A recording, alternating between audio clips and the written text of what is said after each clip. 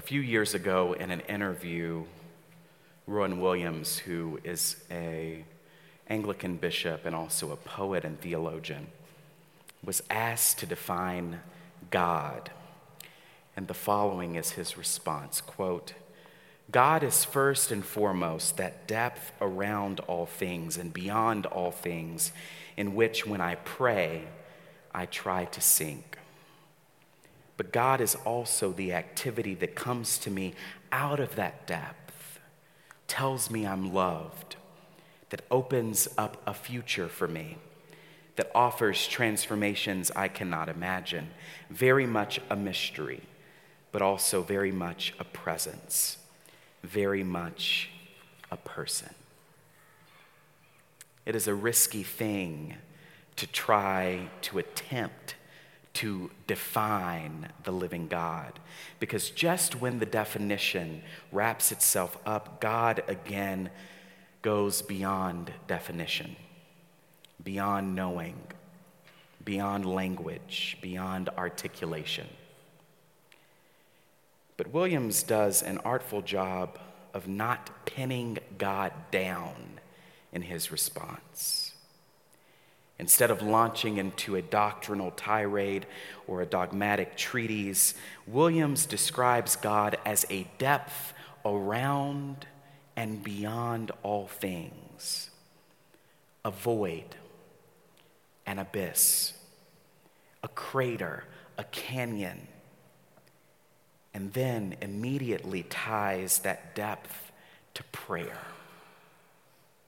For him, God is the depth into which he seeks to sink when he prays. For Williams, prayer is a sort of participation in the life of God. It is the gravity that keeps pulling us closer and closer to the ground of our being, deeper and deeper into the center of reality as we know and perceive it. Prayer is at once a sinking, a skydive, a hike down the canyon into the valley of our humanity. The Book of Common Prayer defines prayer as responding to God by thought and by deeds, with or without words.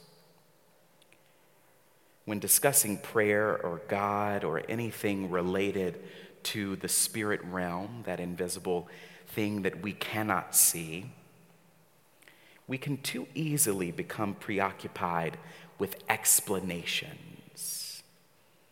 Have you ever talked to someone who just explains things a lot? Are they fun to talk to?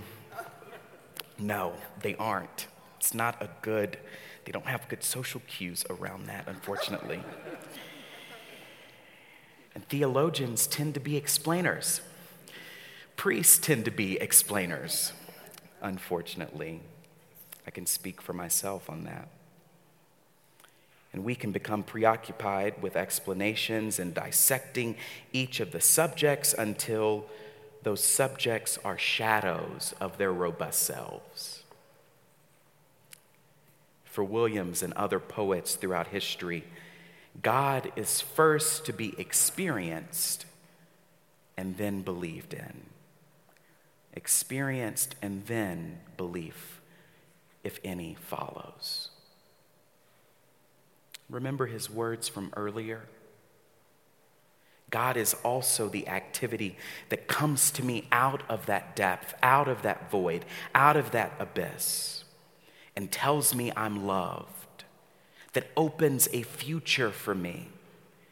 Very much a mystery, very much a presence, very much a person.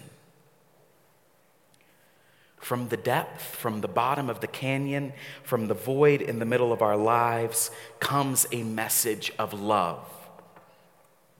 That love is at the center of our existence, the energy behind our birth, the cradle in which we are held, even as adults, and rocked and hear those soothing words that you are safe, you are loved. How many of you have read the novel The Color Purple, or seen the movie, or read the Cliff Notes? I was a Cliff Notes reader in high school.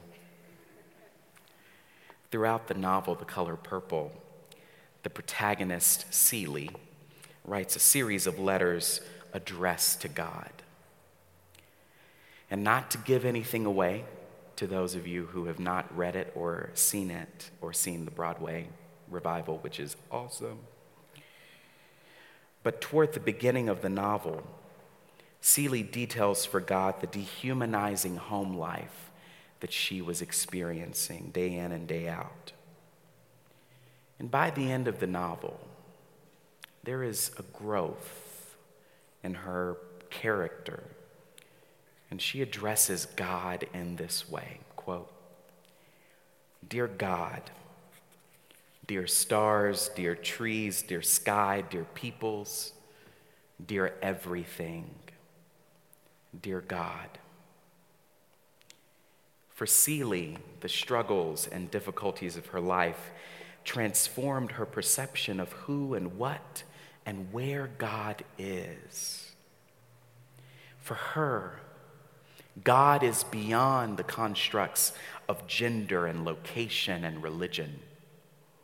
For Celie, God is that depth out of which emerges a love that cannot be defined in neat ways. It is the God who meets her in her suffering. It is that source of energy that Jesus referred to as Father, but could easily be referred to as Mother as well. The God who was a companion on Celie's journey.